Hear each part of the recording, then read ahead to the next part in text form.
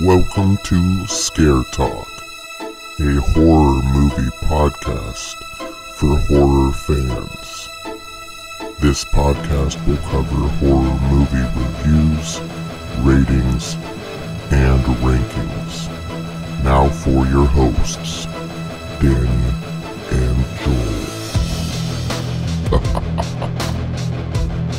Joel. All right, this is Scare Talk. I am Danny, and I'm here with Jason Voorhees Joel. Hey guys, what's up? And we have a very special guest, the writer-director of Never Hike Alone and Never Hike in the Snow. Who is actually Jason Voorhees in those. So. Oh, yes, true. We have Vincent DiSanti. Hey guys, thanks for having me. Yeah, thanks for coming on. This is going to be awesome. So if anybody doesn't know, which you should if you're a horror fan, especially if you're a Friday the 13th fan, Never Hike Alone and Never Hike in the Snow are both very successful fan films for the Friday the 13th franchise. I believe Never Hike Alone has over 3 million views on YouTube, and Never Hike in the Snow has over 1 million now in about a year. So, doing very well. Yeah. So Vincent, we want to ask you about all of that stuff, but can you give us some of your background and what you're currently up to? Yeah. Like you guys said, my name is Vincent DiSanti. I'm a filmmaker. I live in Los Angeles, California. I'm based there now. I'm originally from Massachusetts, where I'm doing this podcast from. I'm visiting my parents for the Christmas and New Year's holiday. So it's good to be back home, back where it all started. For me, filmmaking really started here, like where I'm at right now. I grew up in the woods out here, grew up on a little lake, a little town called Westport, Massachusetts. And I grew up loving horror films. And I went to college for broadcast journalism. I ended up switching over to a film major about halfway through, realizing that if I wanted to tell fiction, I might as well just make movies. So I ended up studying to be a filmmaker, work in TV production, mostly spent my time in an editing booth learning how to edit it. And then I got out of college and I had no prospects here. So I ended up moving to Los Angeles in around 2008, and since then I've worked in the film industry in some way, shape, or form in many different ways. I got my start in feature animation, where I worked on a few feature films like Freebirds and Rock Dog, and another one called Duck, Duck, Goose. Probably spent about 8 years in feature animation, which also included some time in VFX and doing commercials. And towards the end of my career in animation was when I wanted to do live action films. I hadn't done one yet. It's why I moved to Los Angeles, but that's not where kind of the hands of fate really took me at first. Eventually I left animation to do the Never Hike Alone films, which were supposed to be 5-minute shorts. We were going to come up with a really kind of clever idea and try to put it on YouTube and see if it kind of caught fire. And of course, after about like a year and a half of working on it and doing all these things, we ended up making an hour-long feature that debuted at the Telluride Horror Show and released online at the same time on YouTube. And like you guys had said, has since gone on to get 3 million views. And after that happened, I made my full transition into live-action filmmaking. So I started working in something called the Assistant Director's Department. As different things as a first AD, a second AD. I've worked as a PA, all sorts of things. Jumped right in. I've done a lot of commercials. I've worked on Hallmark movies, Lifetime movies. I've also worked on big TV shows like The Rookie. I just got done working for a show called Chad on TBS. I did a couple episodes of American Horror Stories this year, which was really cool. It was one of my first horror projects that I got to work on. Nice. I've sort of bounced all over the globe, sort of doing this, and with a focus on, wanting to direct, wanting to write, produce. I run a company called Womp Stomp Films that I basically just run out of my apartment. That's the company that we use to create the Never Hike Alone films and other things, like we've got another one, Imagine.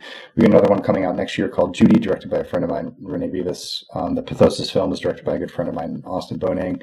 I'm doing an animated project called Ghost Chicken. So there's a lot of stuff that I work on in my personal life that allows me to scratch my creative itch, and then I have my professional life which I do a lot of logistics on set, help basically what assistant directors do is they help get the day done. We work with the director in every single department on set to make sure that when we show up to shoot 5.5 pages of script, we are shooting 5.5 pages of script within a 12-hour block window. And if not, we're in big trouble. So sort of a rundown of who I am and what I do. All right. Awesome. Yeah, it sounds like a lot of responsibility there for making sure things get done. Oh, yeah. It's definitely a lot of spinning plates. And for the most part, you're going around just telling people what to do. But having a good knowledge of each department, what they do, what they're responsible for, what the ins and outs are, can really help you sort of work with everybody to get the day done versus working against departments because you don't understand how they're structured or how they work. You can often tell when, those steps of film school or someone's career have been sort of looked over because they just see that department as we just say things and things get done versus understanding the reality of the situation and what a department needs to do to get it ready for a shot. So having an understanding of that, especially from an assistant director and a director, really is a vital part of the job. Okay. Yeah, I can definitely see that. There's so much that goes into, whether it be a commercial or, an episode of a TV show or whatever that a lot of people don't know about. And, a lot of different roles that go into even a half hour, feature. So, totally. It's cool to learn about those things. I love having different guests on here that can give some insight to that. So, awesome. Yeah, I mean, when you look at the cast and everything like that, like there's usually minutes worth of like credits to, not just like the actors, but to like everybody involved, and how many different people it takes to make a project successful. So it's and most of those people with very hyper specific duties on set that are extremely important, and it really takes a village. I mean, films are made by, at least for the most part, if you're on a film, you're looking at around 50 to 100 people on set sometimes, just to get certain shots done. It depends on where you're shooting. It depends on, what you're shooting, how many people are in the shot. Is it a big stunt sequence? Is it a dialogue sequence? Is it, whatever it may be, you're still looking at all these different departments that come together and work together in order to make, ultimately this film that even when they're done on that day still has to go through a whole post-production process through a whole another set of teams that all are individually, focused on either, cutting the picture or coloring the picture or doing the sound and doing the sound design versus the sound mix and the visual. And don't even get me started on the visual effects, the unbelievable amount of visual effects people in departments that go just to make one frame of film. I mean, it could take up to 50 people to do one frame and make it look realistic. So it's, films really are, like I said, the product of a village. It takes a village to make any type of product like that. Yeah, that's crazy. Okay, so let's talk about Never Hike Alone. We can start there. Mm-hmm. So, Friday the 13th, why did you choose that franchise to make a fan film?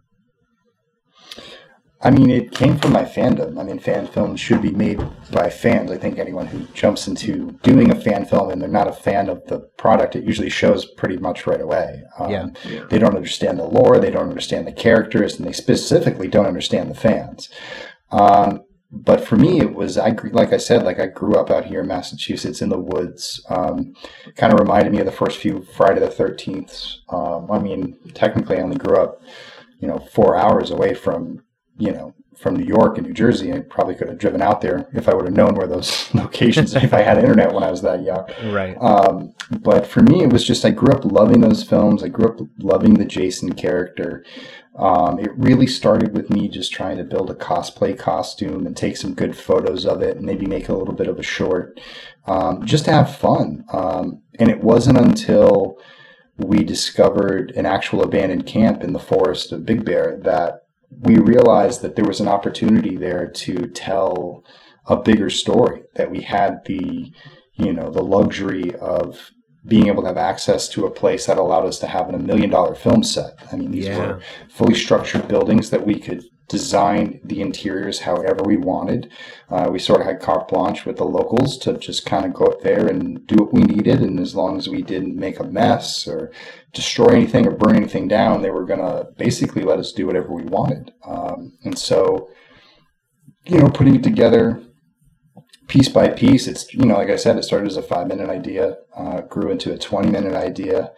And then the more we went up there, I would look at a new piece of set and be like, you know what, there's a scene that could happen here. We came up with the idea of doing the red ribbons, which were callbacks to the first film, as if those crime scenes from the first Friday the 13th from 1979, it was released in 1980, but from that year, that if no one ever went back and no one ever cleaned up the camp, then there's a possibility that those crime scenes could remain there for all time. And so we went with the notion that it was never, that Camp Forest Green wasn't technically where Camp Crystal Lake was, that was built somewhere else. And the original camp was untouched and still survived to this day. And that's where Jason, after all these years of being missing, had gone to hide. Okay. And that what type of story would it be like if you happen to be hiking through the woods one day, you stumble across Camp Crystal Lake, and then you bump into Jason Voorhees? Could you survive? So based on that premise,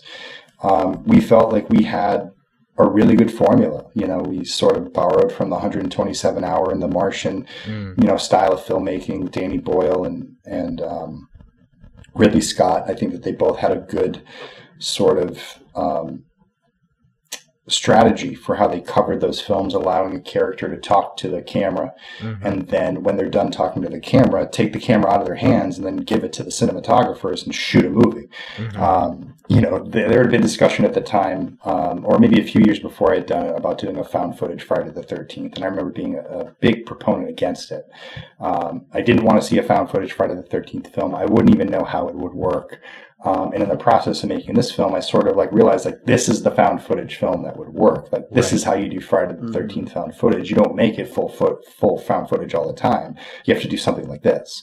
And, based on those based on all of that and my love for Friday, I just started writing this story and working with my friends. And it was really just about, 5 of us. It was me, Andrew Lady, who plays Kyle McLeod, Kyle Klein, who was the producer, Chris Ellis, who was a cinematographer, J.D. Martz, who was the other cinematographer, and then a good friend of ours, Jonathan Carrera, who was our swing guy. He took care of camera stuff, he did drone stuff, he did lighting stuff, and so he was sort of all hands on deck. And from that core team, we started working every weekend on it, and building it up until we had a team of 35, 40 people, and we were shooting out in the woods with big 4K lights and stunt pads and all these different things. And it really sort of grew into this thing that was way bigger than we ever thought it would be.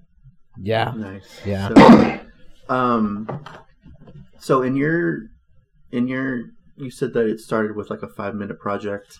In that 5-minute project, did you always have Tommy Jarvis come back? Because I just watched it again today, back to back, both of the movies. I'd seen them previously before, but I wanted to freshen up my knowledge of the movies. And towards the end of the movie, he's in the ambulance, and you hear one of I forgot what her name was, but she calls for Tommy. And I was like, that's too much of a coincidence to have the name Tommy in a Friday the 13th fan film and not have it be Tommy Jarvis. So I looked it up, and it was the same Tommy Jarvis from Friday the 13th Part 6, which I thought was really cool. And to sort of add him into the mix here. So he wasn't an original part of what you saw of your vision? No, I mean, originally it was really supposed to be really clean cut about, a guy going into Camp Crystal Lake, running into Jason, almost getting away, and then getting killed at the last minute. And in fact, I would say the opening of Never Hike in the Snow is basically the original Never Hike Alone, but set in the snow.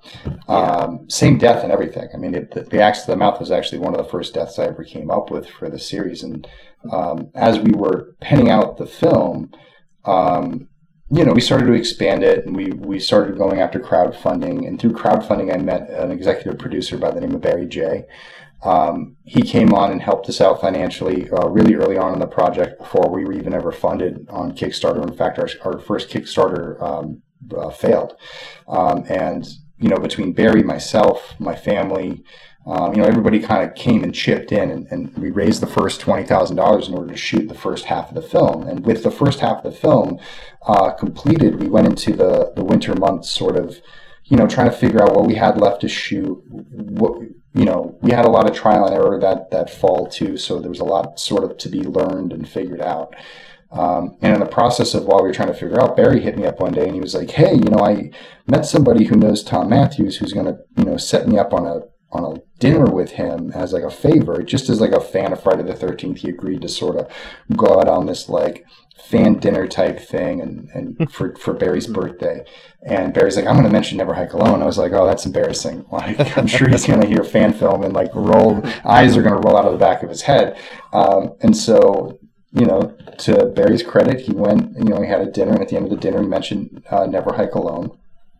And, Tom really wasn't sort of interested, and I really didn't have a part for Tom at that point. The ambulance scene was sort of in a very early stage, and I was trying to figure out how to put it together, and it was actually supposed to, if all went originally planned, like everybody would have died. And that would have been, again, the original ending of Never Hike Alone, where everybody dies, and that's the end of the story. Yeah.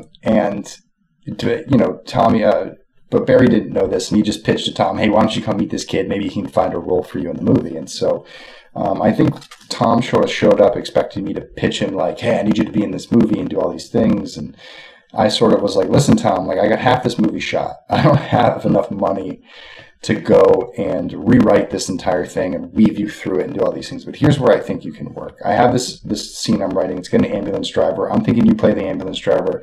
You have a cameo. Everybody dies. It's great." And he's like, "Well, if you got Tommy, use Tommy." And I was like, "Are you sure that you want me to take control of this character? Because, it means a lot to the fans, and I wouldn't want to screw it up." And he's like, "Nah, man." He's like, "Let's do it." And so, he basically ended up signing onto the film because he saw the rest of the footage. He saw that he saw the trailers and was sort of like realized that, oh, this isn't your typical fan film. There's something a little bit more here. And so what I told Tom was that we're going to keep it a complete secret. He is the sort of surprise at the end of the movie, and to let him just be that. So that way he doesn't have to worry about doing too much Tommy stuff. He just has to do a little bit. He still gets one over on Jason, but his story is to be told later. And if this does well, maybe we can go talk to some studios and maybe we can get some stuff done and see what goes from here. So yeah, flash forward to October 17th, we released the movie, and everybody sees Tom's in it, and it was a really great day for fans, I think, because they weren't expecting it. I mean, I don't think that they were expecting a fan film to be even close to watchable. Yeah. And the fact that it was cinematic, the fact that it had, all these different things going for it, and then at the end of the movie, Tommy Jarvis shows up. I mean, I think that for them, that was a big... that was a big moment. And, it was a big moment for me as a filmmaker and as an entertainer to be like, wow, I really did something for fans. This is something that fans won't soon forget. And I got to do something for Friday the 13th. This is really cool. It might be unofficial, but this is my favorite franchise. I've always wanted to make a Friday the 13th film. In fact, when I moved to Los Angeles, my one dream was to work on a Friday the 13th movie. Was, whether it was getting coffee or, scooping up the blood after a kill. I didn't care whatever it was. I just wanted to be out there. You need to direct one of these movies once they figure the whole court system thing out. The rights. And isn't that the funny thing? Because, if you had ever met me before any of this, I don't think anyone would have said, well, Vincent DiSanti needs to direct a Friday the 13th film. Yeah. And I would have been the guy just happy to be working on it. And it wasn't until I realized that, the opportunity is not really coming anytime soon. And why don't I take this small opportunity to do something for myself? I'll give myself the opportunity to work on a Friday the 13th movie, and doing that and following that put me in a position to where, like, hey, it might not happen, but more people are saying that Vincent DiSanti should direct a Friday the 13th film than ever in the history of time. So I think that sort of works. Yeah, that's saying something for sure. Mm-hmm. Yeah, what's really impressive, and we interviewed Dave McRae. I'm not sure if you heard of him, but he did the It's Me, Billy, the of course. Black Christmas, fan film. And I feel like fan films are getting are getting pretty popular right now, and you guys are kind of, doing this cinematic experience. It's not just someone on their phone making a movie. It's legit. Like, there's, great score, great sound design, great, that location that you guys were able to come across is great. Like, the even the inside of the buildings, I'm like kind of transported back into the 80s. Even inside the buildings, I'm like, okay, like that it looks like a mess hall. That seemed very familiar. Even though it was, all run down and abandoned, it still felt like Camp Crystal Lake. So that was really cool.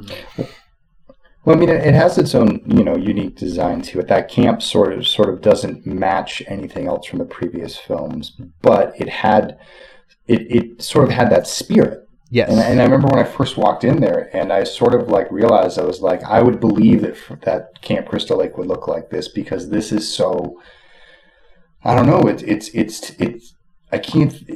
magical, honestly. Standing in that room is a magical feeling, especially when, like, just the way we filmed it too, with the sun coming through the windows, and there's a little bit of musk in the air, and you can see the beams, and everything's just like been there for decades, and that hasn't been touched. And so, it sort of like makes you feel like you're there. And I think that Andrew did a great job of making the audience feel like they were there. I feel like Chris and JD did a great job of capturing the camp in a way that was cinematic, that made it feel sort of real, in that sense that, it might not look like anything else from the films, but it didn't matter, because, in my opinion, I think that this aesthetic is probably one of the most cinematic that Camp Crystal Lake itself has ever looked. And if you look at, some of the Friday the 13th from along the way, they all have very specific, memorable sets.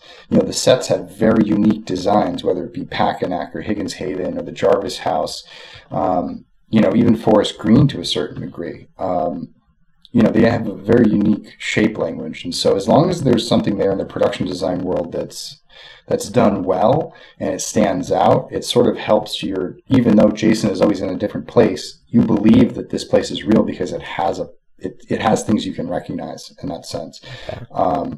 And so we just sort of took full advantage of that and did the best we could with what was basically given to us by the Forest. Yeah, that's really it's like meant to be that you guys stumbled across that place, because I couldn't think of a better location. So is Friday? So you got Tommy Jarvis from Friday 6. Is that your favorite of the Friday franchise, or which one would you say is your favorite? Yeah, Friday the 13th Part 6 is my favorite Friday the 13th film by far. Okay. It's the one I grew up watching the most, idolizing Tom Matthews. And I just love that film. I mean, it's got everything that sort of like took it to the next level. There was, bigger, it was a bigger production behind it, but the ending of the film, the way Jason looked, all that stuff, it just used to scare the crap out of me. And I love the first 4 films, and I love Friday the 13th Part 5 too. And I really love 4 through 6, the Tommy Jarvis saga, which I could watch in like one sitting. The story of Tommy is sort of what I love the most. So like 4 and 6 are my 2 favorites, and then you throw 2 in there as well, are my top 3. So it goes 6, 4, 2, just like that. Okay, yeah, a lot of fans love number 4, and then Jason Lives. A lot of people love that one too. So, man, that's awesome. Okay, so how did you get the cast? Were these just friends of yours, or did you have to do any sort of rehearsing, or what happened there? I mean, a lot of it was through friends. It was through working on other projects. It was meeting people on other projects. I knew Andrew through animation. We worked on a film called Rock Dog together. He was one of my production assistants. He only worked part-time. He was the son-in-law of the producer, and I met him, and he would come down a few times a week, just to help out around the office, really. And we got to talking one day, and both discovered that we loved horror movies. And I asked him if he wanted to make a Friday the 13th movie. He said yes and never looked back. Chris and Kyle I had met on other films. He worked as a coordinator for me a few years. And of course, he, as soon as I said, hey, we're going to go do this, he was down. I met Chris and John through another project, working on a friend's 48-hour film project.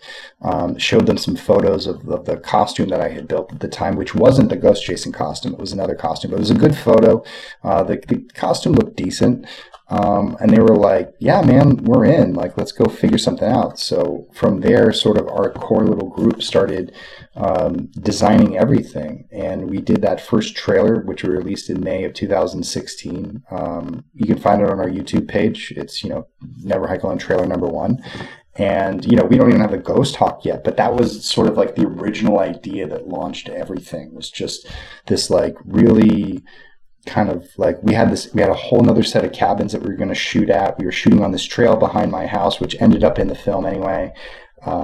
And it was, like I said, like it was based on that 5-minute idea. And it wasn't until we shot that first trailer that we met the people who, when you watch the first trailer, there are cabins that the character walks around that don't appear in the final film. Oh, gotcha. And those are down the street from where we had found the other camp, because the people who lived in those cabins were like, why are you shooting here? And we're like, well, it's got a camp vibe.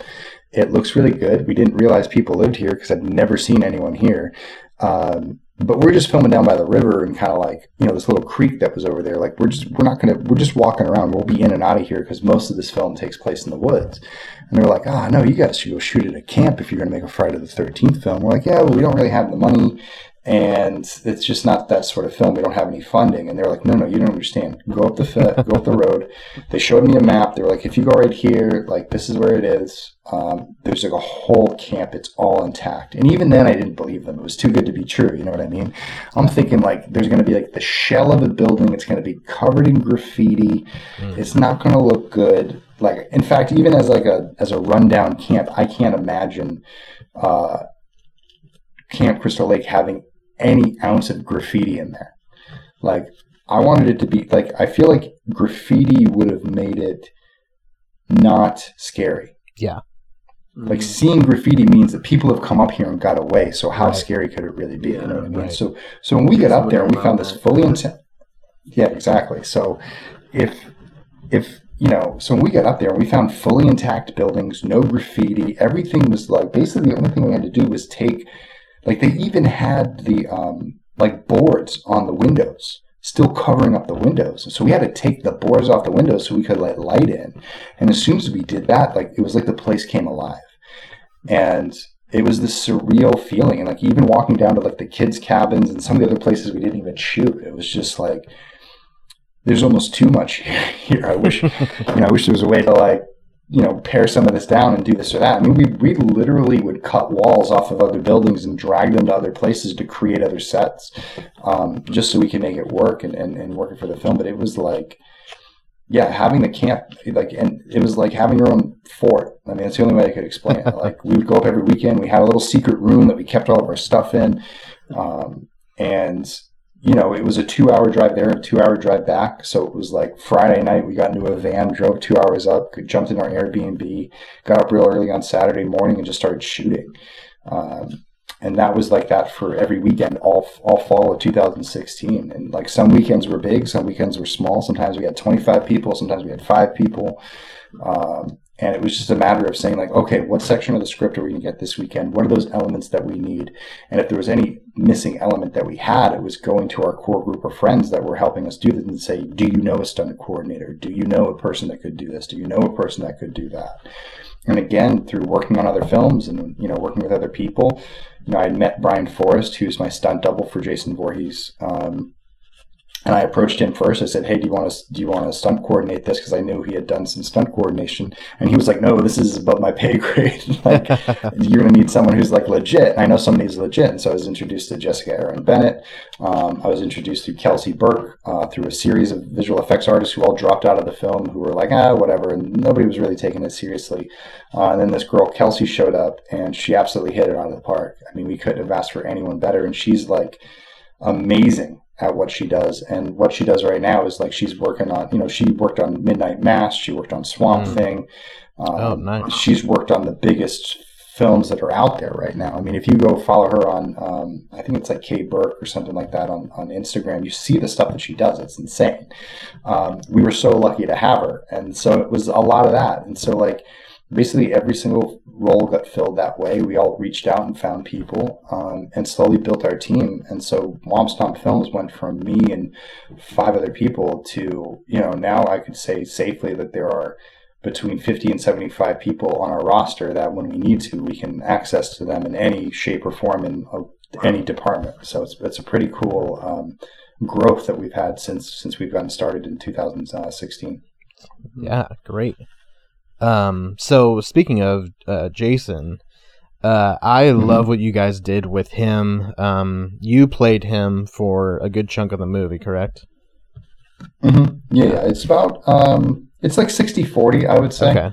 Okay. Like when I think I put in the years of sort of building that costume and shot a lot of stuff that didn't end up in the film, stuff that we cut out still. But at the end of the day, like what shots were used, depending whether or not, like I did a lot of the same shots, but sometimes it was like, no, this was the shot that was more in focus. If Brian's in the suit, not a big deal. Yeah.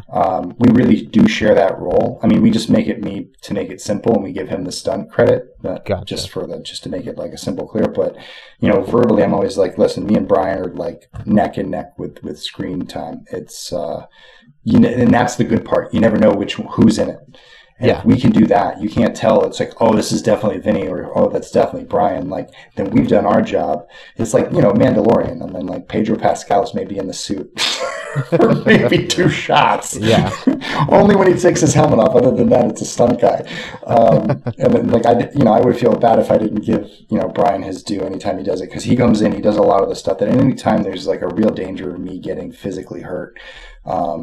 Our stunt coordinator is very adamant about saying, I can't be in the costume, because if I go down and I go to the hospital, that's the end of everything. Mm-hmm. We can always suit me up and go if something happens to Brian, but let's go through Brian first. That's the reason why he's there. That's why we're paying him. So, right. So Brian is the one who gets to kind of go in and do anything where like there's like big hits. He's taking shots, jumps, weapon work, things like that. Like he does a lot of that stuff, and I do a lot of like the acting and sort of more emotional moments. Definitely do a lot of that, even though he did a lot of the work with Lennon for the Miss Voorhees scene in Never Hike in the Snow. That's actually his wife, which is pretty funny. Yeah, that's how she see how we cast. We just stay in house. We just stay in family, really. And so that, and then I'll do something. It's like Brian is actually in Never Hike in the Snow. He plays Deputy Mabry. Okay. So obviously when he gets his head blown off, that's me in the costume. Yeah, so that's a couple of times where you can definitely tell who's in the costume and who's not. But like we switch costumes in between scenes with Jason in there, you can't tell who's who. So it's a lot of fun. And Brian's friggin' awesome at what he does. Yeah. I definitely wouldn't have been able to guess that there was multiple people playing Jason. Mm-hmm. Something I really liked was the sound design with Jason walking around and stomping, and he's so loud. I love that. I love it. And I was watching it with headphones in, so I was getting the surround sound, Jason walk. But it's so intimidating, and I feel like there's a good amount of the Friday films where Jason just wasn't too scary. He was kind of more of a fun character, but I feel like with what you guys brought to screen, he was scarier than quite a few of the Friday films. Some of the stuff you did with him, like in the background, and some of the sneaking around that he was doing, and popping up here and there when you didn't expect him, like that stuff is what makes Jason fun and good. When you can't really see him too much, and then he kind of is just there. So I appreciate that. I think it's a combination of sort of like the way we made him look, and then the scenes that we put him in, like you said, like putting him in the background, letting him slowly present himself throughout the film, and then when he is on film, he's sort of like a freight train, and he's coming, and that there's this innate sense that this character has to get away. Like, he has to keep running, he has to keep going, he has to keep fighting, he has to keep surviving. And I think in Friday the 13th, it really got into this lull where, like, you establish a character, does something, Jason pops out, they get hit with something, they die, the scene's over. Yeah. And that sort of relentless dread of him coming, that he could be around any corner, was sort of lost. And for me, growing up out here, you know, that's how I always thought of Jason, was that he could be around any tree. He could reach out and grab my foot while I'm hiding in a bush. He could reach up and grab me out of the water if I was swimming on the surface of the lake. And you know, where was Jason going to strike next? In fact, the early Friday the 13th video game was very effective of that. You could just be walking along, throwing rocks at zombies, when all of a sudden the screen would stop scrolling and then Jason would pop out. It would be intensely terrifying, especially when you're like only 10 years old. So it was sort of those experiences that, like, I had always held as the scariest things about Jason, but very rarely saw those executed in films. Yeah. And so when doing this, there was sort of like, I was just like legit tapping into my nightmare fuel. I was going into the places in my head that Jason scared me and coming up with scenarios that allowed Jason to come off intimidating and, you know, cinematic and majestic and all these different things that I felt that, like, had sort of fallen to the wayside as he had become more and more of a pop culture icon. Yeah. And there was sort of like this the filmmakers were almost too aware that they were using Jason in the films rather than trying to create a scary character. They were just playing with Jason. And in my head, I was just trying to make him as scary as possible again. Yeah. Oh, that's 100%. Yeah. Jason became like you said, a pop icon. And now, you know, within the films that you've made, he's an icon. You know, you use him in that way, the horror way, not just, you know, he's like a celebrity in a movie or something. Yeah. There's Jason. Yeah. It's just, those movies kind of became more about, like, the gore than actually making Jason be scary. And that's what. But that was also the 80s too. Sure. Yeah, that was. And the 80s was really focused around. I mean, the 1980s were the time of the visual effects artists. That's when, you know, even in the late 70s, you could say, when it really started to take off. But the 80s boom of visual effects was really where, you know, a big part of our industry grew. You know, the special effects industry grew immensely in that era, especially within the horror world anyway, because they were allowed to do so much more than they ever were before. And so with each movie, it was always about, what more can we do? What else can we do? What else haven't we seen? And a lot of it, and another part of it was too, like, what have we seen? What do we know works? Like, what do we know apparatuses actually are effective on screen and what aren't? And you started to see a lot of the same things because the reliable pieces of technology always found their way back to screen versus, like, the expensive experiment, which would go awry and not look that great. And, you know, it wasn't always and it wasn't always guaranteed for success. Like, you could look at the fact that, like, how in part 8 are you making the worst face Jason has ever had? Yeah. Like, when you've got 7 other films prior to you that have done it in some way, shape, or form. And so it was very funny, like, the way that it sort of kind of went up and down with that, depending on, you know, the budget and who was doing the makeup and, you know, where the importance lies, and showing that, like, the difference between someone like John Carl Buechler doing the makeup. And I feel bad because I don't know the effects makeup artist for part 6 off the top. I mean, part 8 off the top of my head, but you see a degradation of work, you know. Even though there are some cool things in part 8, it's just that, you know, in part 7 got cut down to the bone. And so you're probably, you know, you probably think about the producers thinking about it like, well, if they're going to cut out all the effects, why are we paying all this money for the effects? Sure. Yeah. You know, like, those are the conversations that happen. And like, the producers aren't really thinking about what the fans want. All the producers need to do is stay on budget. And need to stay on schedule. And that's all they really care about. They're not emotionally or, you know, emotionally invested or fans of the product. They just know that the product makes money and they got to churn out another thing. You know, the kids will love it type stuff. Right. They don't think about it. They don't think that, like, there was ever going to be a YouTube where we analyze every single frame of a film and then talk about it for hours on end. People used to just watch these films in 480p, Yep. Before any type of HD, and they could get away with so much. And so it's kind of funny when you go back. Like, I always laugh. My friend always brags about, like, oh, I got the new 4K restoration of like some 80s horror film, and I'm like, you're gonna ruin it. Like, you're going to see all the strings. It's everything. The texture of the makeup's going to look awful. Like, they got away with it because it was on VHS. Like, don't give it any more than it already has from DVD. So you can never pause the VHS. It's always like really fuzzy and just, So there's always you got like 5 lines going through the screen, like squiggling. Yeah. That's funny. Yeah. That's so true.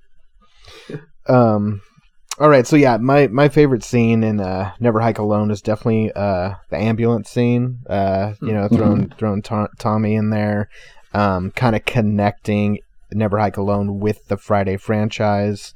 In your mind, in your vision, when does Never Hike Alone take place? Is it like modern day? Are you taking out like Friday 8 or 7, or within the franchise? When does this take place? So this would be like a series retcon of everything that's after New Line started. So it's basically eliminating all the New Line films because they diverted so far hard from the original canon. As crazy as 7 and 8 are in the series for Paramount, it still feels like a part of the same storyline. It feels like an extension of the previous movie. It picks up right after the previous movie. You see those connections, and it feels connected. And Jason Goes to Hell, for me, was the first movie in the franchise that I ever felt like it disconnected so far from the originals and sort of like the original formula that it didn't feel like a Friday the 13th to me. Like, it is a Friday the 13th film. It is a canon film, obviously. But I was like, whatever happened to that other Jason? Because this direction I do not like. And I always wanted to see sort of like, I wish I could go back and continue the story from there. And, Friday the 13th had been around the world so many times at that point, as far as like telling all these different stories and, the continuity and the logic and a lot of those things. So I think for me, it was sort of like, as long as those events happened in some way, shape, or form, 1 through 8, back in like and if you follow the original timeline, which starts in 1979 with the first film, well, technically 1957, but 1979. And then you take it up to about 2001, 2004, I think is when, 2001 is when technically Jason Takes Manhattan takes place. Believe it or not, even though it's definitely set in the 80s. But timeline-wise, it was sort of like, let's not take the films too seriously. Let's just take the films as markers in time. And then that was sort of the last time anyone ever saw Jason. And Jason sort of learned his lesson and went into hiding. Okay. And what happens if Jason really started to get better at hiding like he was in Friday the 13th Part 2 and sort of came back to Crystal Lake? Obviously, at the end of Part 8, he's flushed out to sea. He's lost his mask. He's lost his clothes. He's a blank canvas. And he's this rotting corpse that returns to Camp Crystal Lake, sullenly defeated, and has to rebuild his life and sort of like, rediscovers his mother's head, finds new clothes, finds a new hockey mask, and then has a new edict in life, which was, I'm going to stay out of sight. I'm not going to go after anybody unless they force me to, because I don't want to die again for the 50th time. Like, I've died 10 times. I've been burned. I've been stabbed. I've been hung. I've been shot. I've been all these different things. And none of it has stopped me. None of it has stopped this madness of this curse of me having to wake back up and teach these kids a lesson every single time that always ends with me getting back put in the earth and getting shot up and doing all these things. Like, I'm sick of it. Like, I'm old man Jason now. Like, this is enough. Like, toxic waste. Like, what's the next step? Right. So you can imagine that, like, so we made that Disappear music video, which is a part of our master cut, the ghost cut, which opens up the film. And it's sort of like Jason sort of coming to grips with the fact that this really is never going to end. That, like, this cycle of violence, this edict that I have from my mother to continue on the curse and to carry on the death curse is never going to stop, and that it's not fulfilling me. Like, it's not bringing my mother back. I'm not allowed to move on, and I'm just creating death and destruction wherever I go. Maybe I'm the problem. And so, Jason sort of like starts to sit out, and over the years, you can imagine that every now and then someone goes missing. And that's sort of where the story of Never Hike Alone came from, which was, now I want to start telling stories about the people who go missing and don't come back. What happened to them? When does Jason win? And that's really about what Never Hike in the Snow is about. Never Hike in the Snow is an instance of like this. These are all the things that need to take place for in order for Jason to exist. That, he needs to be hidden, that no one can get away, that he can stay hidden from Tommy, and that the police don't believe in him. And so if all of those elements can remain a focus up until Never Hike Alone, you can imagine that there have been several Mark Hills over the last 2 decades. But it just so happens that when we get to the Never Hike Alone story, that what makes Kyle MacLeod such a special character in the Friday the 13th world is the fact that he's the first one to get away. And like, he's the first survivor in the modern age. And, and that's sort of going to undo everything that Jason has built over the last 2 decades of staying hidden and staying off the radar. And now all of a sudden, the Band-Aid's been ripped off, and Jason sort of has to return to his original form after that moment. But until then, what he's protecting is his secrecy. And when he no longer has his secrecy, that's when he's got nothing else to lose. Yeah. Okay, awesome. So, speaking of Never Hike in the Snow, this is a prequel, if I understand correctly, to Never Hike Alone, correct? Okay. That's correct. Yeah. I gotta say, I think I'm more of a fan of Never Hike in the Snow. I love them both, but I like some of the character development that you went with Snow. You got to know some of the other characters. The sheriff. Tommy is in there, and he's seen as this crazy guy who still thinks Jason is killing people and all this. I like the chemistry between the characters. There's more than basically one character in Jason in Snow, and it's only a half hour, so you really pack in a lot in a short amount of time. And the transitions from scene to scene are really cool. I was pretty impressed with that. Yeah, I was just gonna say that it's amazing how long fans of the franchise have been wanting a Jason in the Snow type of a movie.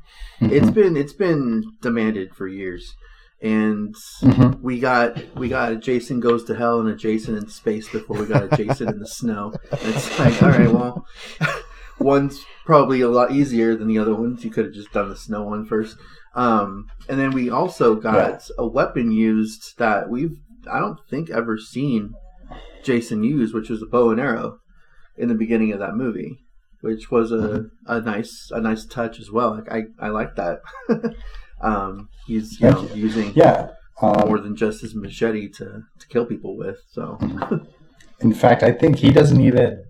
I mean, our Jason doesn't even. He uses a machete at one point to fight Kyle. Yeah. But he lands a blow on Kyle with a couple blows with it. But he mostly uses the axe to kill. And obviously, I mean, we also see him use a shotgun.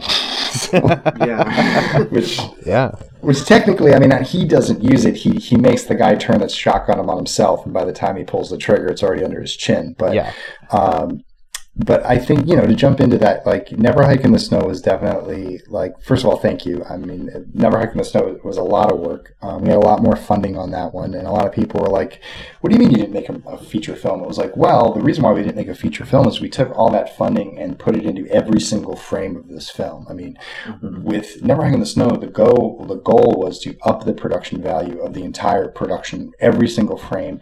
Nothing like Never Hike in the Snow and Never Hike Alone, which is still great.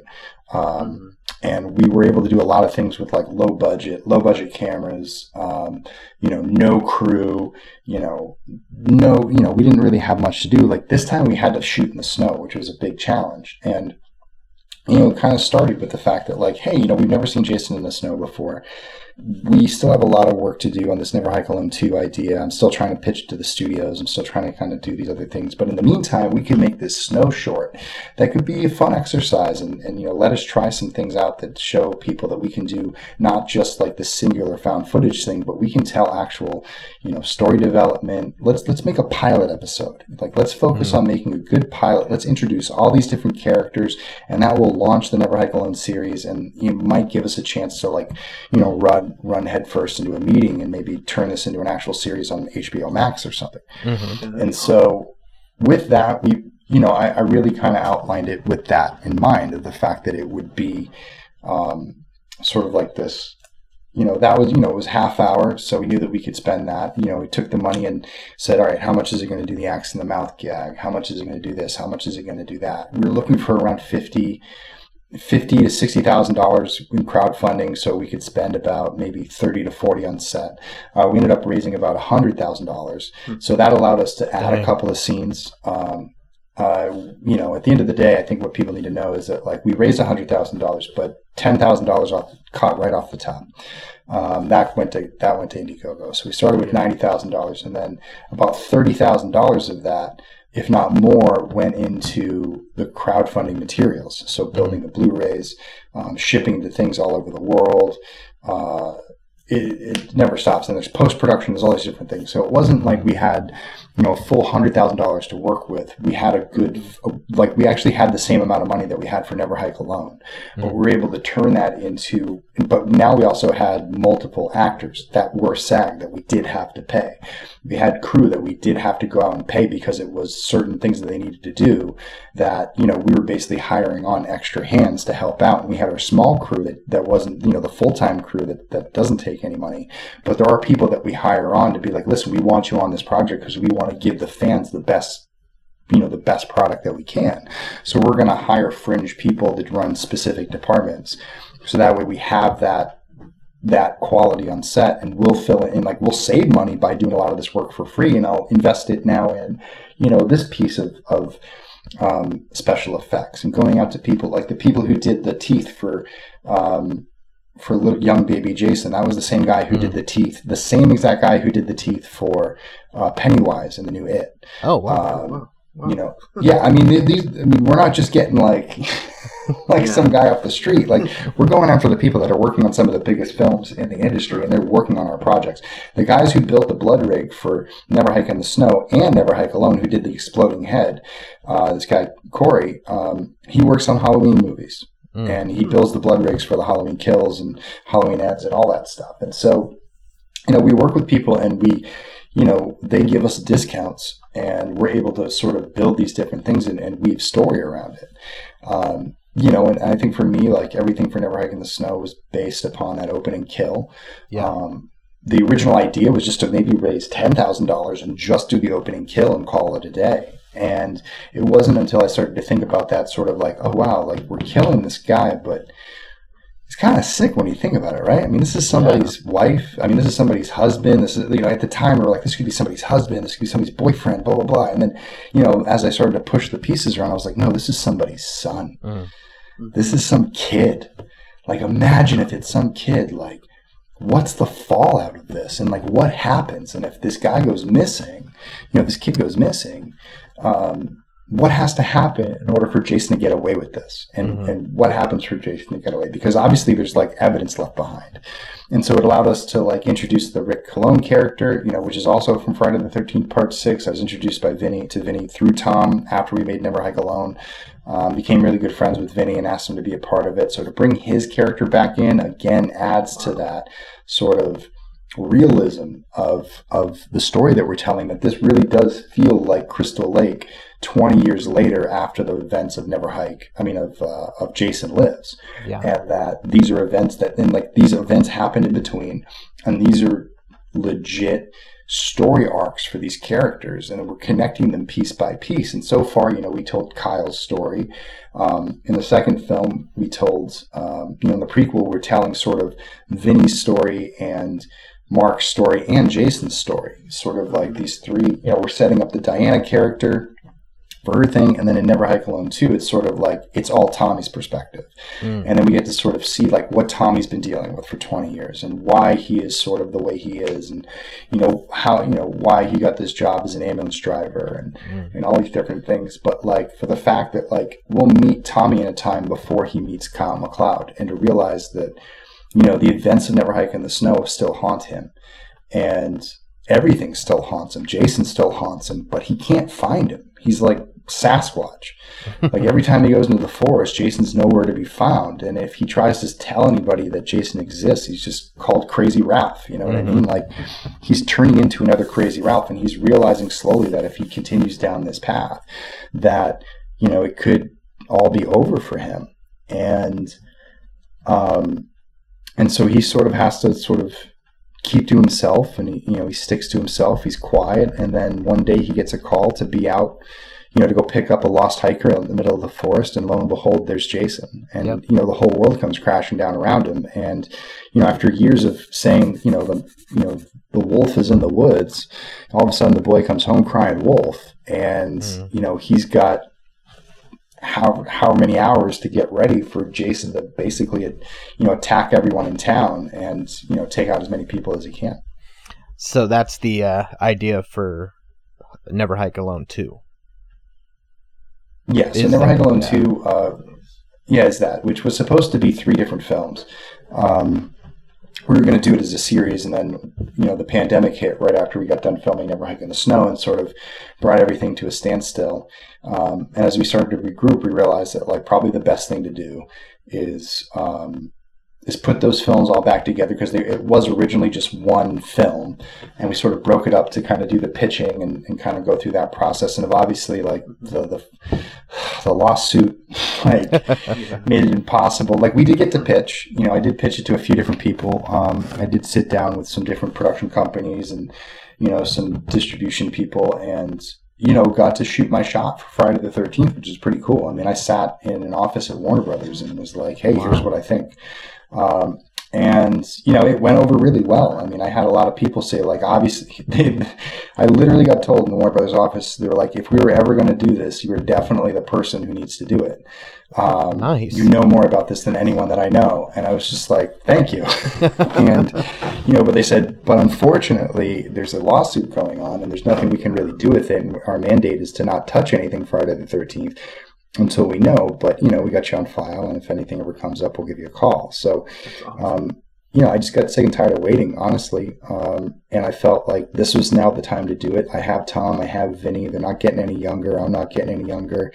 I got bills to pay. I can't like keep taking off months of time from work to do this. And if I'm going to do it, I got to do it now.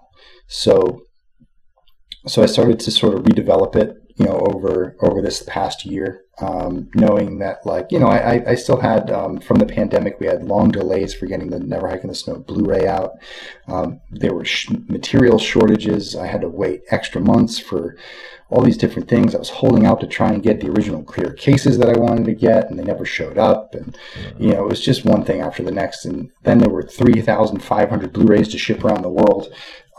Which again, that was probably $16,000 to $20,000 worth of shipments. Yeah. Because of international shipping, because of things that come back and get returned and all those different things. So not 16. I think that was about 10. So it was about $10,000 extra that we had to hang on to. You know what I mean? So it wasn't, again, it's like we raised that money, but we have to be very careful with the way we spend it, because, I mean, even a year and a half after we release the film, we still need part of those funds to get those things shipped out. So once we got finished shipping those Blu-rays, that's when it opened up the ability for us to be like, okay, now we can step into looking at Never Hike Alone 2. We actually did a version of the films where it cuts Disappear, Never Hike in the Snow, and Never Hike Alone into one master film. And actually adds a couple extra bonus scenes called the Ghost Cut, which we just released on Blu-ray, which I've been working on that over the break as well. So while I'm working on the Never Hike Alone Ghost Cut Blu-rays, I've also been rewriting Never Hike Alone 2 so it can be it can be a feature that fits within a good budget that we think we can raise, and then turn around and give us the ultimate story arc that we want to conclude the story of Tommy and Jason and Kyle and Diana and Vinny. So, my question was mainly about the lawsuit situation, because here it depends on the type of lawsuit it is, but typically you can use a fan, you can make a fan film, but you can't really use the names of Jason. You can't really use the names that are associated with the project or the series themselves. So, do you know what went into that lawsuit? Like, how are you able to basically use everything? You're basically making a Friday the 13th movie, using the same names of the people, of the characters in the series, while this lawsuit's going on about who's going to take over the whole series and everything. So I was just kind of curious about the whole process there. Honestly, it really comes down to the license holders. So the lawsuit that's going on and what we're doing are two different things. Fan films fall under something called fair use, which something so pop culturally known that it's kind of hard for people not to talk about it or reference it or make fan films of it. As long as we're not making a profit off of it, as long as we're not taking it to I'm not selling it to Warner Brothers and saying, hey, here you go, give me $1 million for Never Hike Alone. Now go put this in theaters and we'll make money off of it while the people who actually made Friday the 13th get paid nothing. That it can't work that way. That's what they don't want to happen. As far as people creating a Friday the 13th fan film, sticking it on YouTube for people to watch it for free, really doesn't hurt anybody. And so when it comes to fan films and the rules of fan films, there are a few of them. I won't go too deep, but it's basically just don't pretend that you're the product you're portraying. Make sure it's clear this is a fan film. So if you do that, that's a really good first step. Don't make profit off of it. And when I say profit, I mean actually having money left over at the end. If you want to raise $75,000, $100,000, $200,000 to make a film, good for you. Just make sure that at the end of filming, you've spent every last dollar and that, the fans get what they want. If, you say the film's not finished, but all of a sudden you're going on a vacation to Tahiti, people might start asking questions. There's that. And then there's, depending on what franchise you're working on, like Star Trek. In Star Trek, you can't raise over $50,000. There's different rules, but it really comes down to who owns the franchise and how do they feel about fan films. And so, quoting Steve Cunningham and Victor Miller, when it comes to fan films, they legit do not give a shit. They do not care. They don't understand them. They're like, you guys do whatever you want. It's your bag. They're just worried about the actual films and the films that make money. And so the basic lawsuit, for anyone who doesn't know what happened to Friday the 13th, is basically there's a statute in the WGA, the Writers Guild of America, that allows a writer that after, I think it's 35 years have passed since the original project has been released. So in this case, Friday the 13th, the original film, as the writer of that script, he can appeal to regain the rights of the characters and rights of the film after that 35th year, as long as there are certain things that aren't in place.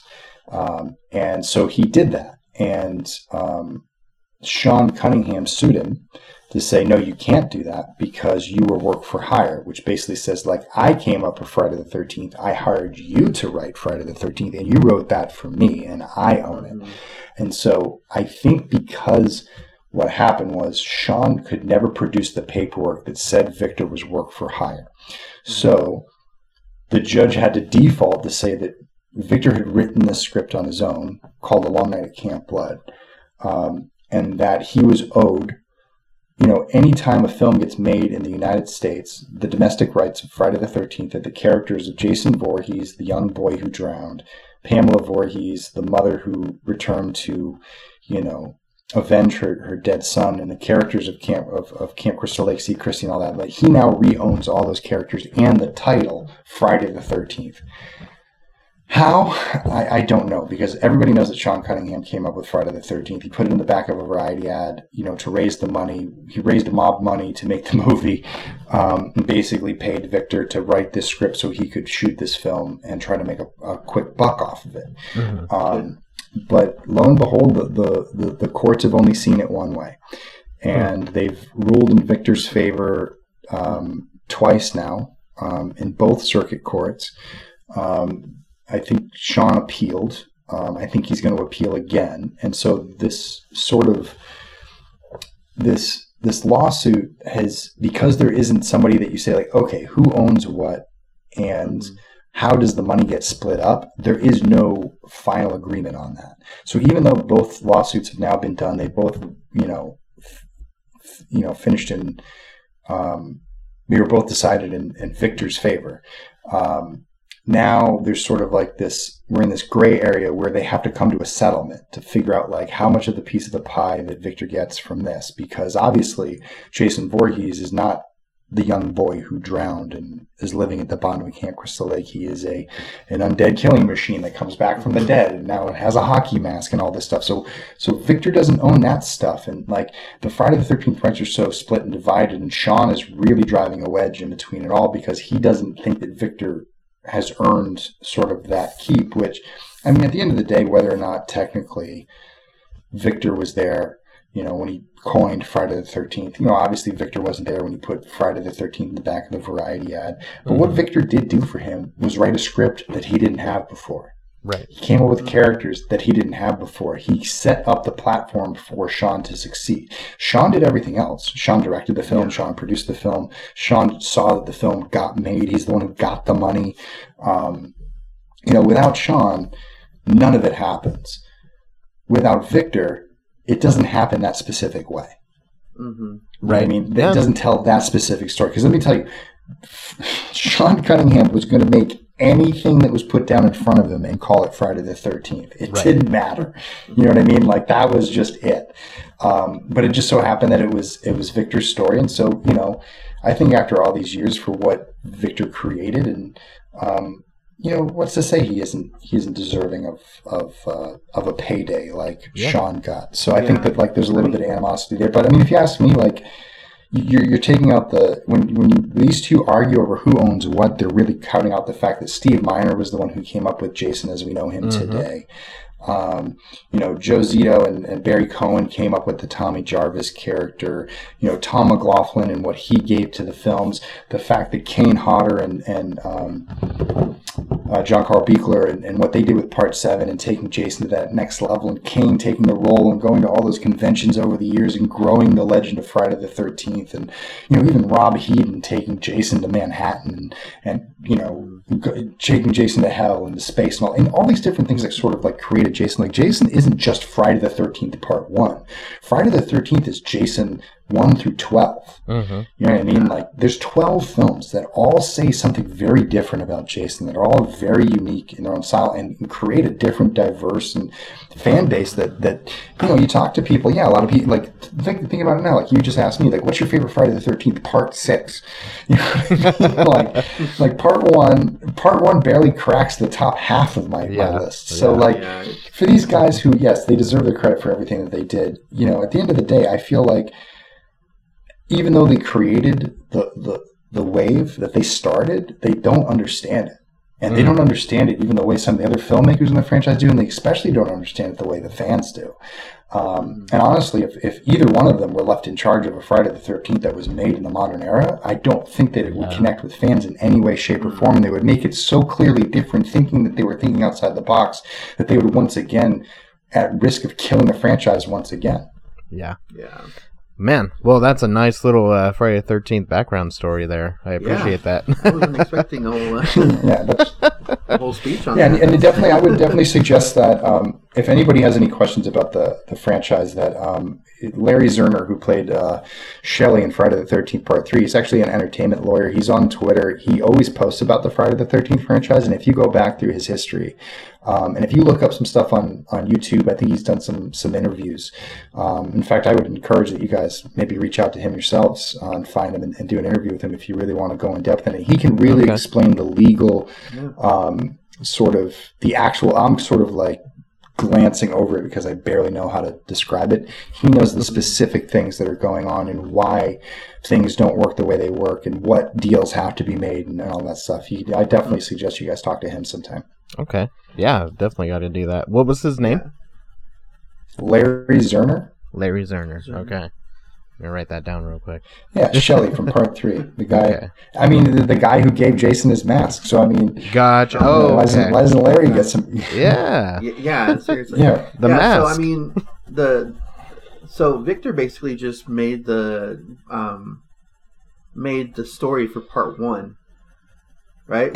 That's correct. Completely different story from the entire rest of the series.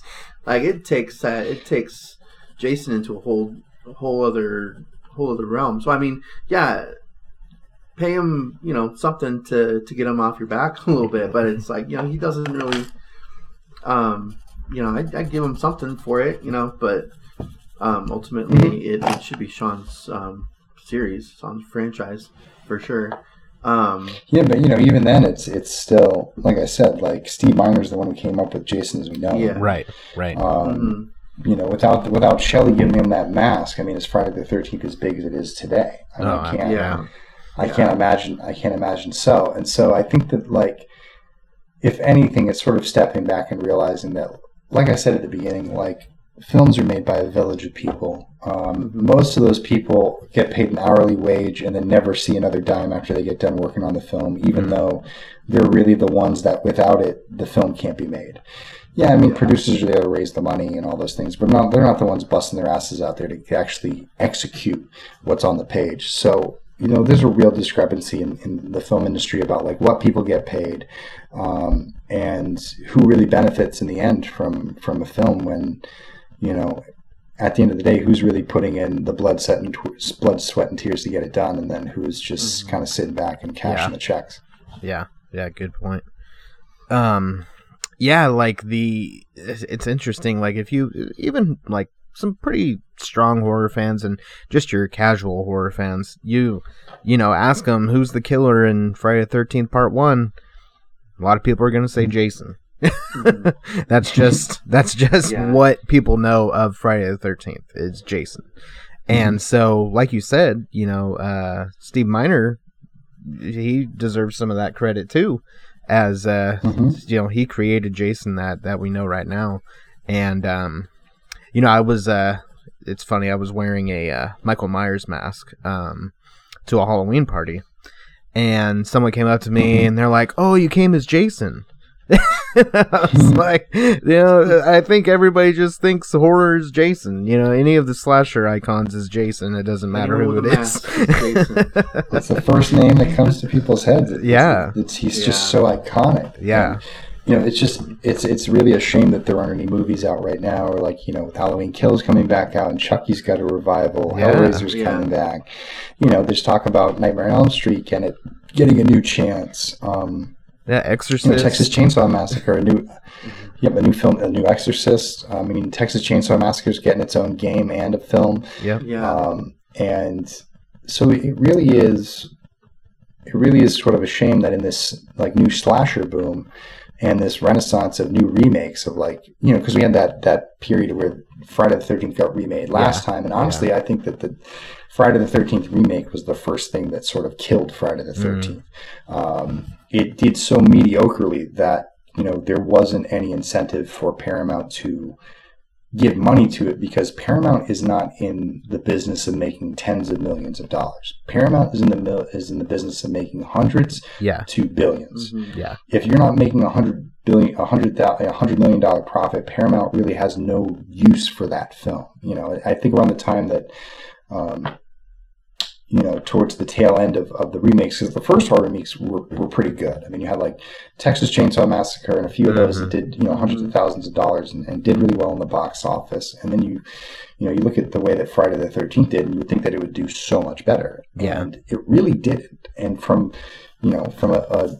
a studio standpoint, they're looking at these investments of these $25 million films that they're making. Like I think it was 2009 was, I think, a $19 million budget, you're probably looking at another 20 to 25 in P&A. They marketed the hell out of that thing. So you're looking at them spending between $50,000 and $60,000 before they even take it to the theater. Yeah. And to put it in as many theaters as they did, how much that cost and all these different things. So by the time they're recouping the cost, I mean, they probably recouped their cost in home video sales, but they really expected Friday the 13th to bring home $100 million, $200 million payday, and it didn't. Yeah. And so they went back to the drawing board on it. There was no immediate sequel. They had to go back and scrap that one. They went to the found footage area, and, unfortunately, not only were they having trouble finding their footing in the found footage world, Paramount itself was under a lot of turmoil. So during that time, you had a lot of people at the higher up level coming and going, hired and fired. And every time someone was hired and fired, the direction for Friday the 13th changed. Yeah. In fact, I remember hearing a story, Brad Fuller, who was the producer at Platinum Dunes in charge of Friday the 13th, even said that he dragged his feet during the found footage version because he didn't want that one to get made. So you have internally people dragging it down because they don't want to make that, and they went to go make Friday the 13th 3D. Both the found footage and the 3D one were both going to be directed by a filmmaker by the name of David Bruckner. There's a film podcast called The Greatest Movies Never Made, where Bruckner talks about the Friday the 13th that he wanted to make, and the script is floating around out there too if anyone ever wants to read it. I honestly think that was the best chance Friday the 13th had, because it was a true blue Friday the 13th. It was just about kids at camp. Jason comes back, starts murdering a bunch of people, and they can't put him down. And that's basically the film. So it was perfect. It didn't try to do too much. It didn't try to do what the remake did, which was reground him and try to make him human again and then undo it and get really muddy with the details. It was just super simple. And I loved it. But they didn't end up making that film. They actually scrapped that idea, brought on another filmmaker by the name of Breck Eisner, who did The Crazies. And he had a version that was really out there. It had Elias in it. It had Pamela in it. It had Jason in it. Jason doesn't show up till page 69. Oh, wow. And it was just a really odd duck of a film. I read that script too. And in fact, it was supposed to come out in 2017. It was slated for October 13th, 2017. And in January of 2017, that film was canceled after the failure of Rings 2. So, as I was saying before, Rings 2, which was about a $25 million film, Friday the 13th, 2017 was supposed to be about a $25 million film. Paramount said, no more $25 million films. You got Blumhouse over here making sub $5 million horror movies and killing it. Yeah. That's what we want. Or we're just going to make Lord of the Rings or something, Interstellar or whatever else they were going to make. They wanted big budget Hollywood tentpoles that were going to make hundreds of millions of dollars because the studio needed to make that much money. It wasn't going to survive off of Friday the 13th making $10 million for them. So they completely scrapped the film, and that was really when we were in the middle of making Never Hike Alone. We were smack dab in the middle of Never Hike Alone. We had half of the film done. I had just signed Tom Matthews, and then all of a sudden, it was all over the wire. Friday the 13th is canceled. And I was like, fuck that. Friday the 13th ain't canceled. Right. We're gonna release Never Hike Alone on Friday the 13th, and we might not be a $20 million film, but I bet you I'll do something in this film that will do something that film could never do. Yeah. And that's make fans happy. And so that became the challenge, and that was what I did, and I focused and really kind of put my nose to the grindstone that year. And in 2017 on October 13th, there was a Friday the 13th that got released, and it had Tom Matthews in it as Tommy Jarvis. So I would say that the failures of Friday the 13th, as much as I hated to watch them happen, did open up the opportunity for me to make Never Hike Alone and for it to be as successful as it was, because it opened the door wide open for us. Yeah. And we took advantage, and, you can, there are fans out there who love us. There are fans out there who hate us, who think that how can they do this? They should be sued. And, this, that, and the other thing. I'm just sitting here do you hate fun? Are you just mad that this exists? Right. I'm sorry, but hey, I could have taken that money and gone on vacation.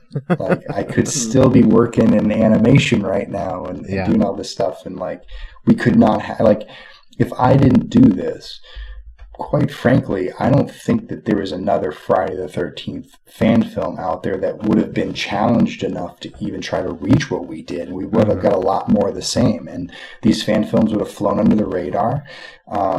People probably wouldn't have known they existed. And when they watched them, would think that they're pretty typical fan film fare. And I think that, Friday, when Never Hike Alone came out, it set a new precedent for saying, listen, all of the tools that we need as filmmakers to tell a comprehensive and cinematic story are at our fingertips right now. And if you can come up with a story and you can get some really good visual effects and you can get somebody to play a good Jason in your film, then you might be able to reach the Friday the 13th audience because they are so starved for material.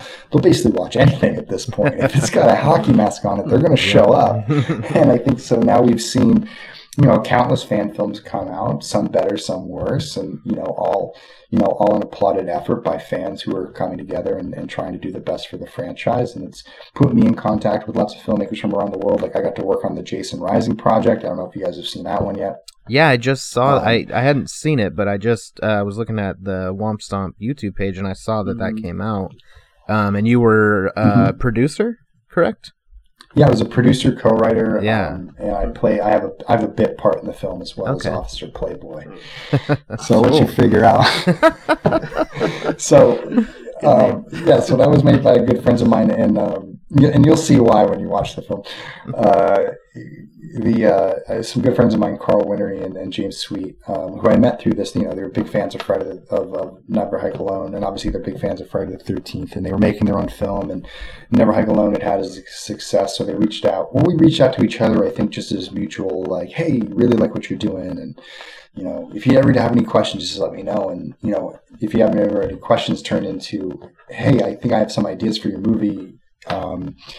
You're looking for a co-writer, like, I can come up and help out. And so I went up to Portland for over the span of 2 years, like through the pandemic, everything. And we ended up making this crazy Friday the 13th movie, which is just like, ours is, like I said, a retcon from everything from 1 to 8. Like, this is the new Friday the 13th Part 9. Theirs is a retcon to everything 1 to 4. So, like, it's basically a new sequel to the final chapter that doesn't go the Universal Monsters route like Tom McLaughlin did, but it takes it more of a Sam Raimi Evil Dead nice kind of wackadoo kind of world, which is cool, which I'm not going to spoil anything right now because it's in the trailers, but the big kind of core draw to Jason Rising, what drew me to the project, was the fact that not only does Jason rise from the grave to continue his killing spree, but he's actually risen from the grave by his mother as her own undead headless corpse that comes back from the dead to raise her son from the dead, and they both go on a killing spree. Oh, nice. Which I was like, I don't know how you guys are going to do this, but I want a front row seat. I want to be there when this happens. Go on a killing spree? No, it's Jason and his mother's body with no head running around. The body comes. It's like evil. That's why I said it's like Evil Dead. The head is there too. The head is around. Yeah. But for the most part, her body is walking around without a head on it. Okay. And so a lot of, again, like, people like take it way too seriously. They're like, wait, how does the body moving? And it's like, why are you questioning these things? Yeah, come on. Yeah, it doesn't have to be logical. We're not looking for logic too much here. That's yeah. So it's very, to me, it was very entertaining. Unlike Never Hike Alone and Never Hike in the Snow, it was definitely centered around like big body count. There's stories about it's like set in modern day Wessex County, many years after the final chapter, and a set of Wessex County convicts from the corrections farm escape the farm and end up hiding out in Camp Crystal Lake so they can escape and make their escape. Of course, that raises Jason and his mother from the dead, and this set of basically a team of the local sheriff and his deputy and a set of federal marshals are going in to root out these criminals and end up sort of stumbling into a little bit bigger of a case than they originally intended. And I always said that it was a great sort of callback to more of a Predator. So it's sort of like Predator meets Friday the 13th, where you have the cops going in. They're a very focused team. They have a very specific goal, but when they get there, the goal changes. All of a sudden, it's not about the mission anymore. It's about this bigger entity that's there that's now hunting them down, and they got to get out of the woods before they're all taken out one by one. Okay, yeah, I see the connection there. Yeah. All right, yeah, definitely gonna have to watch that. I saw it on the YouTube channel and I was like, "What's this? This is different." So yeah, definitely gonna watch that. So okay, Womp Stomp. Just a couple more questions for you. Mm-hmm. So Womp Stomp, what is that? Where'd that name come from? Womp Stomp is based off of basically a cheat code from an old Star Wars game. I think it was Star Wars Battle something for Nintendo 64, and the cheat code was Wampa Stompa. And so you type in Wampa Stompa and you become the ice creature from Hoth, and you would break out of the cage in the level and just run around and start smashing stormtroopers. And so Wampa Stompa was an internet handle that I used on like America Online when I first logged on. Like that was my username, Wampa Stompa. And eventually I went into then social media started to evolve. I got onto Instagram and Wampa Stompa wasn't available. And so I was trying different combinations of things, and what ended up coming up was something called Womp Stomp. And I was like, oh, Womp Stomp, Wampa Stomp, yeah, that all works. And so I used that, and I used that mostly for my photography. And when I started to develop Never Hike Alone, I realized that it needed my own kind of like film handle. So I just added films to the end of it. It became Womp Stomp Films. And so that's where Womp Stomp Films came from. All right, cool.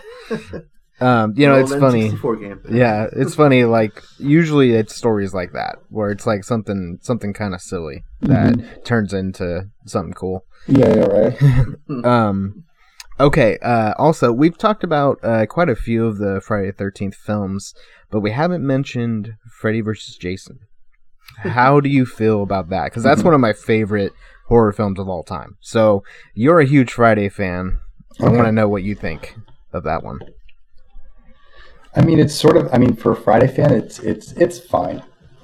It's sort of disappointing from the fact that I think that we all sort of like we expected Kane Hodder to be in the role. We didn't expect Jason to look like a giant homeless teddy bear, and sort of when you go back and you watch the film, it's very Scooby-Dooey. Yeah.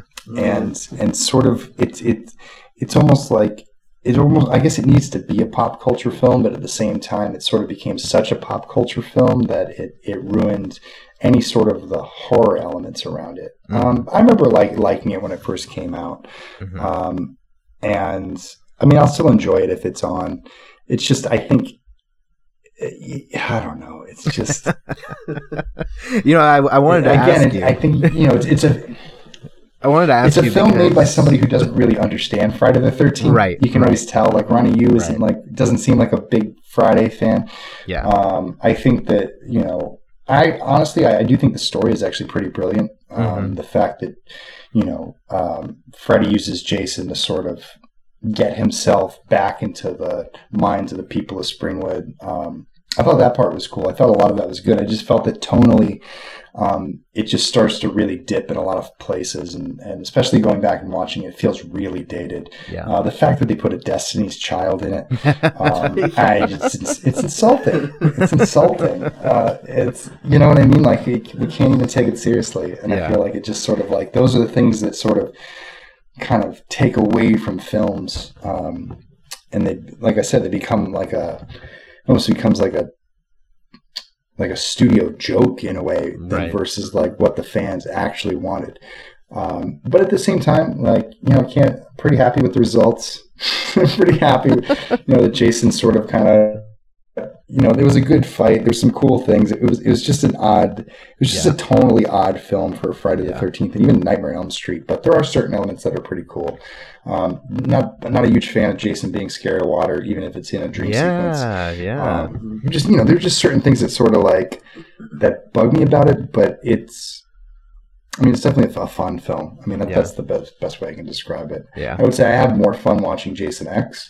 Okay. Just because I know what I'm getting into, and the expectations are so low that it's really hard to to let me down. I feel like I loved I loved Freddy vs. Jason when it came out, and I think the more I watched it over the years, the less rewatch factor it had, the more I watched it, I think. Okay. Yeah, I wanted to ask you about that because, I feel like a lot of Freddy fans like it, and then a lot of Jason fans are a little, turned off by it because it to me, it feels more like a Nightmare on Elm Street film. I feel like Freddy is kind of more of at the forefront, and Jason's kind of more of like just the tool that Freddy is using. And so it doesn't. Even though Jason gets all the kills. Yeah. But it doesn't do Jason justice, And then he's kind of like a hero. Yeah, really. It's fine. Like, they wanted to make him sympathetic, and I think that part of it too. Sort of the other part of it too, it was comical. You know what I mean? Like, even the deaths were comical. Yeah, they were. It wasn't like, oh my god, I'm shitting my pants right now. Like, everything was sort of like a joke. It was closing the guy in the bed and stabbing him a bunch of times, and oh hey dad, and then his head pops off out of nowhere, and it was like, man, it was like silly as fuck. Like, the hell is going on? It wasn't like, oh my god, Jason's like, even when the way Jason moved and the way he looked, it was, for me, like, Jason, the way he looks is like 90% of the movie. Yeah. Like, if Jason doesn't look extremely scary, like Part 6, he looks scary as hell in most of that film. Yeah. Even with the big yellow mitts, like, it doesn't matter. Like, there's something about Jason, the stature and the way that it's like, oh my god, if you get in the path of this thing, he's going to rip you to shreds. He literally ripped that dude's heart out of his chest. Like, I'm scared. Like, he will get me. Yeah. Like Part 7, like, he will hunt me down. Like, Part 4, like, he's coming through the door. There's no stopping him. Like, all that stuff, like, they have, even Part 8 to a certain degree, like, there's still a good look to them. Yeah. And there's this sense that they're always kind of, and like, you don't want to get in contact with them. Like, I wasn't scared of the Jason that was in Freddy vs. Jason. Right. I was sort of like, every time he's on screen, I'm like, oh man, he looks so goofy. Like, oh, that mask looks weird. Yeah, he's kind of more of it was like when I start to, more of like a robotic zombie Jason in Freddy vs. Jason. Yeah, it was Frankenstein. Yeah. It was definitely a big Frankenstein sort of look to him, and it wasn't like Frankenstein from Part 6, the way that sort of like CJ sort of brought that intensity because he was so powerful. Right. He just didn't have any power behind him. Yeah. Even though, like, he would touch Freddy and he'd go flying like 50 feet across the camp. Like, that was there. We took a little bit of like a nod. There's actually a nod to Freddy vs. Jason Never Hike Alone when Jason backhands Kyle and goes flying through. So there's a little bit like, Jason. They did do a good job with the stunt work and stuff like that. But I think, I think fans, when they thought about Freddy vs. Jason, when I first started talking about it in the '80s, that they were thinking about something a little bit more darker. And it got made in 2003, and it was the world where the studio system really took over all that stuff, and it became a $60 million production versus some type of horror film that was a little bit more in the horror world. It was made for a bigger audience. Yeah. Oh, absolutely. I love that movie. But everybody to each his own. Fun and silly, but it's definitely up there for for both franchises, actually. Yeah. For me. But so. Okay, Joel, did you have any more questions for Vinny here, or are we gonna call it a day? So you said that you're working on Never Hike Alone 2. Do you have estimated year, I guess, is when that's you're planning on? The goal would be this year. This year? Oh. The goal would be for October 13th this year. And so we're finishing up the Ghost Cut Blu-rays right now. That's sort of one of the things I'm working on while I'm home. Then we'll step into a fundraise for Never Hike Alone 2. That will be sort of the determination to see how much we raise, to see what we can actually do. Then we would shoot it over the summer. We would put it together by early fall, and then release it like on the 5-year anniversary of Never Hike Alone on October 13th, 2017. In 2022, and that would be the final entry, and that would be it. And then I would be able to sort of walk away from Friday the 13th telling my complete story and not having to ask the studios for a single damn thing. Yeah. Wow. All right. Awesome. That'll be a really cool week to get that and Halloween Ends on the same week. Yeah. That'd be great. Okay, awesome. Well, we will be contributing to this fundraiser whenever it comes to be, so you can count on that for sure. Yeah. All right, cool. Well, it was great talking with you. I think me and Joel both learned things about Friday the 13th that we didn't previously know. I learned quite a bit. You have quite a wealth of knowledge of this franchise, so appreciate that. I'm a pretty big nerd when it comes to this stuff. Yeah. Well, and something I did want to say before we end. You were talking about like all your friends that were working on it, and you got some of the bigger names from the franchise to help you out with it, and you worked on Jason Rising with some other people. I feel like the horror community is just kind of like that. We want to help each other out, and we've had some people on our podcast, that we didn't think we'd be able to talk to, but just everybody, the love of horror is what trumps everything, I think. And so totally, yeah. So that's just there's no other genre that can do that. And so it's really cool. That, like, definitely horror, sci-fi, like there's definitely there's a lot of community in this in this sort of genre, and you feel it when you go to the conventions. Like, I never used to go to conventions, and I didn't start going to conventions until after Never Hike Alone, and I really feel like I was missing out. I feel like I've met a community of people that we all get along. I mean, we all have similar upbringings. We all have similar childhoods. We all got into horror movies way too early, and we love them, and we love to talk about it. And and what's really cool about horror films is that, like, or horror fans, I should say, is that, like, when you talk to a horror fan, it's not like all they talk about is horror films. Like, yeah, we do, but we can talk about any genre. Like, we're just fans of film. Right. And it's so funny that the biggest fans of film happen to be sort of horror fans as well, because those films are so out there that only a lover of film could love them. Yes, like, normal people sort of look at them and go, like, what is this stuff? And it's like, you just realize that it's sort of this great playground for both as a filmmaker and as a consumer to say, like, this is where I'm going to go watch the wildest shit I'm ever going to see. So. Absolutely. Yeah, that's a good way to put it. Yeah. All right, Vinny, we're going to let you go. Thank you again for coming on. We'll probably reach out to you later and hopefully get you to talk about Never Hike Alone 2, later on after that comes out. And so sounds like a plan. Okay, awesome.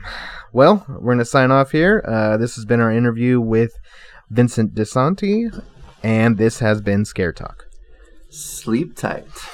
Don't let Vinny bite. That's how we end them all. Watch out, so, yeah.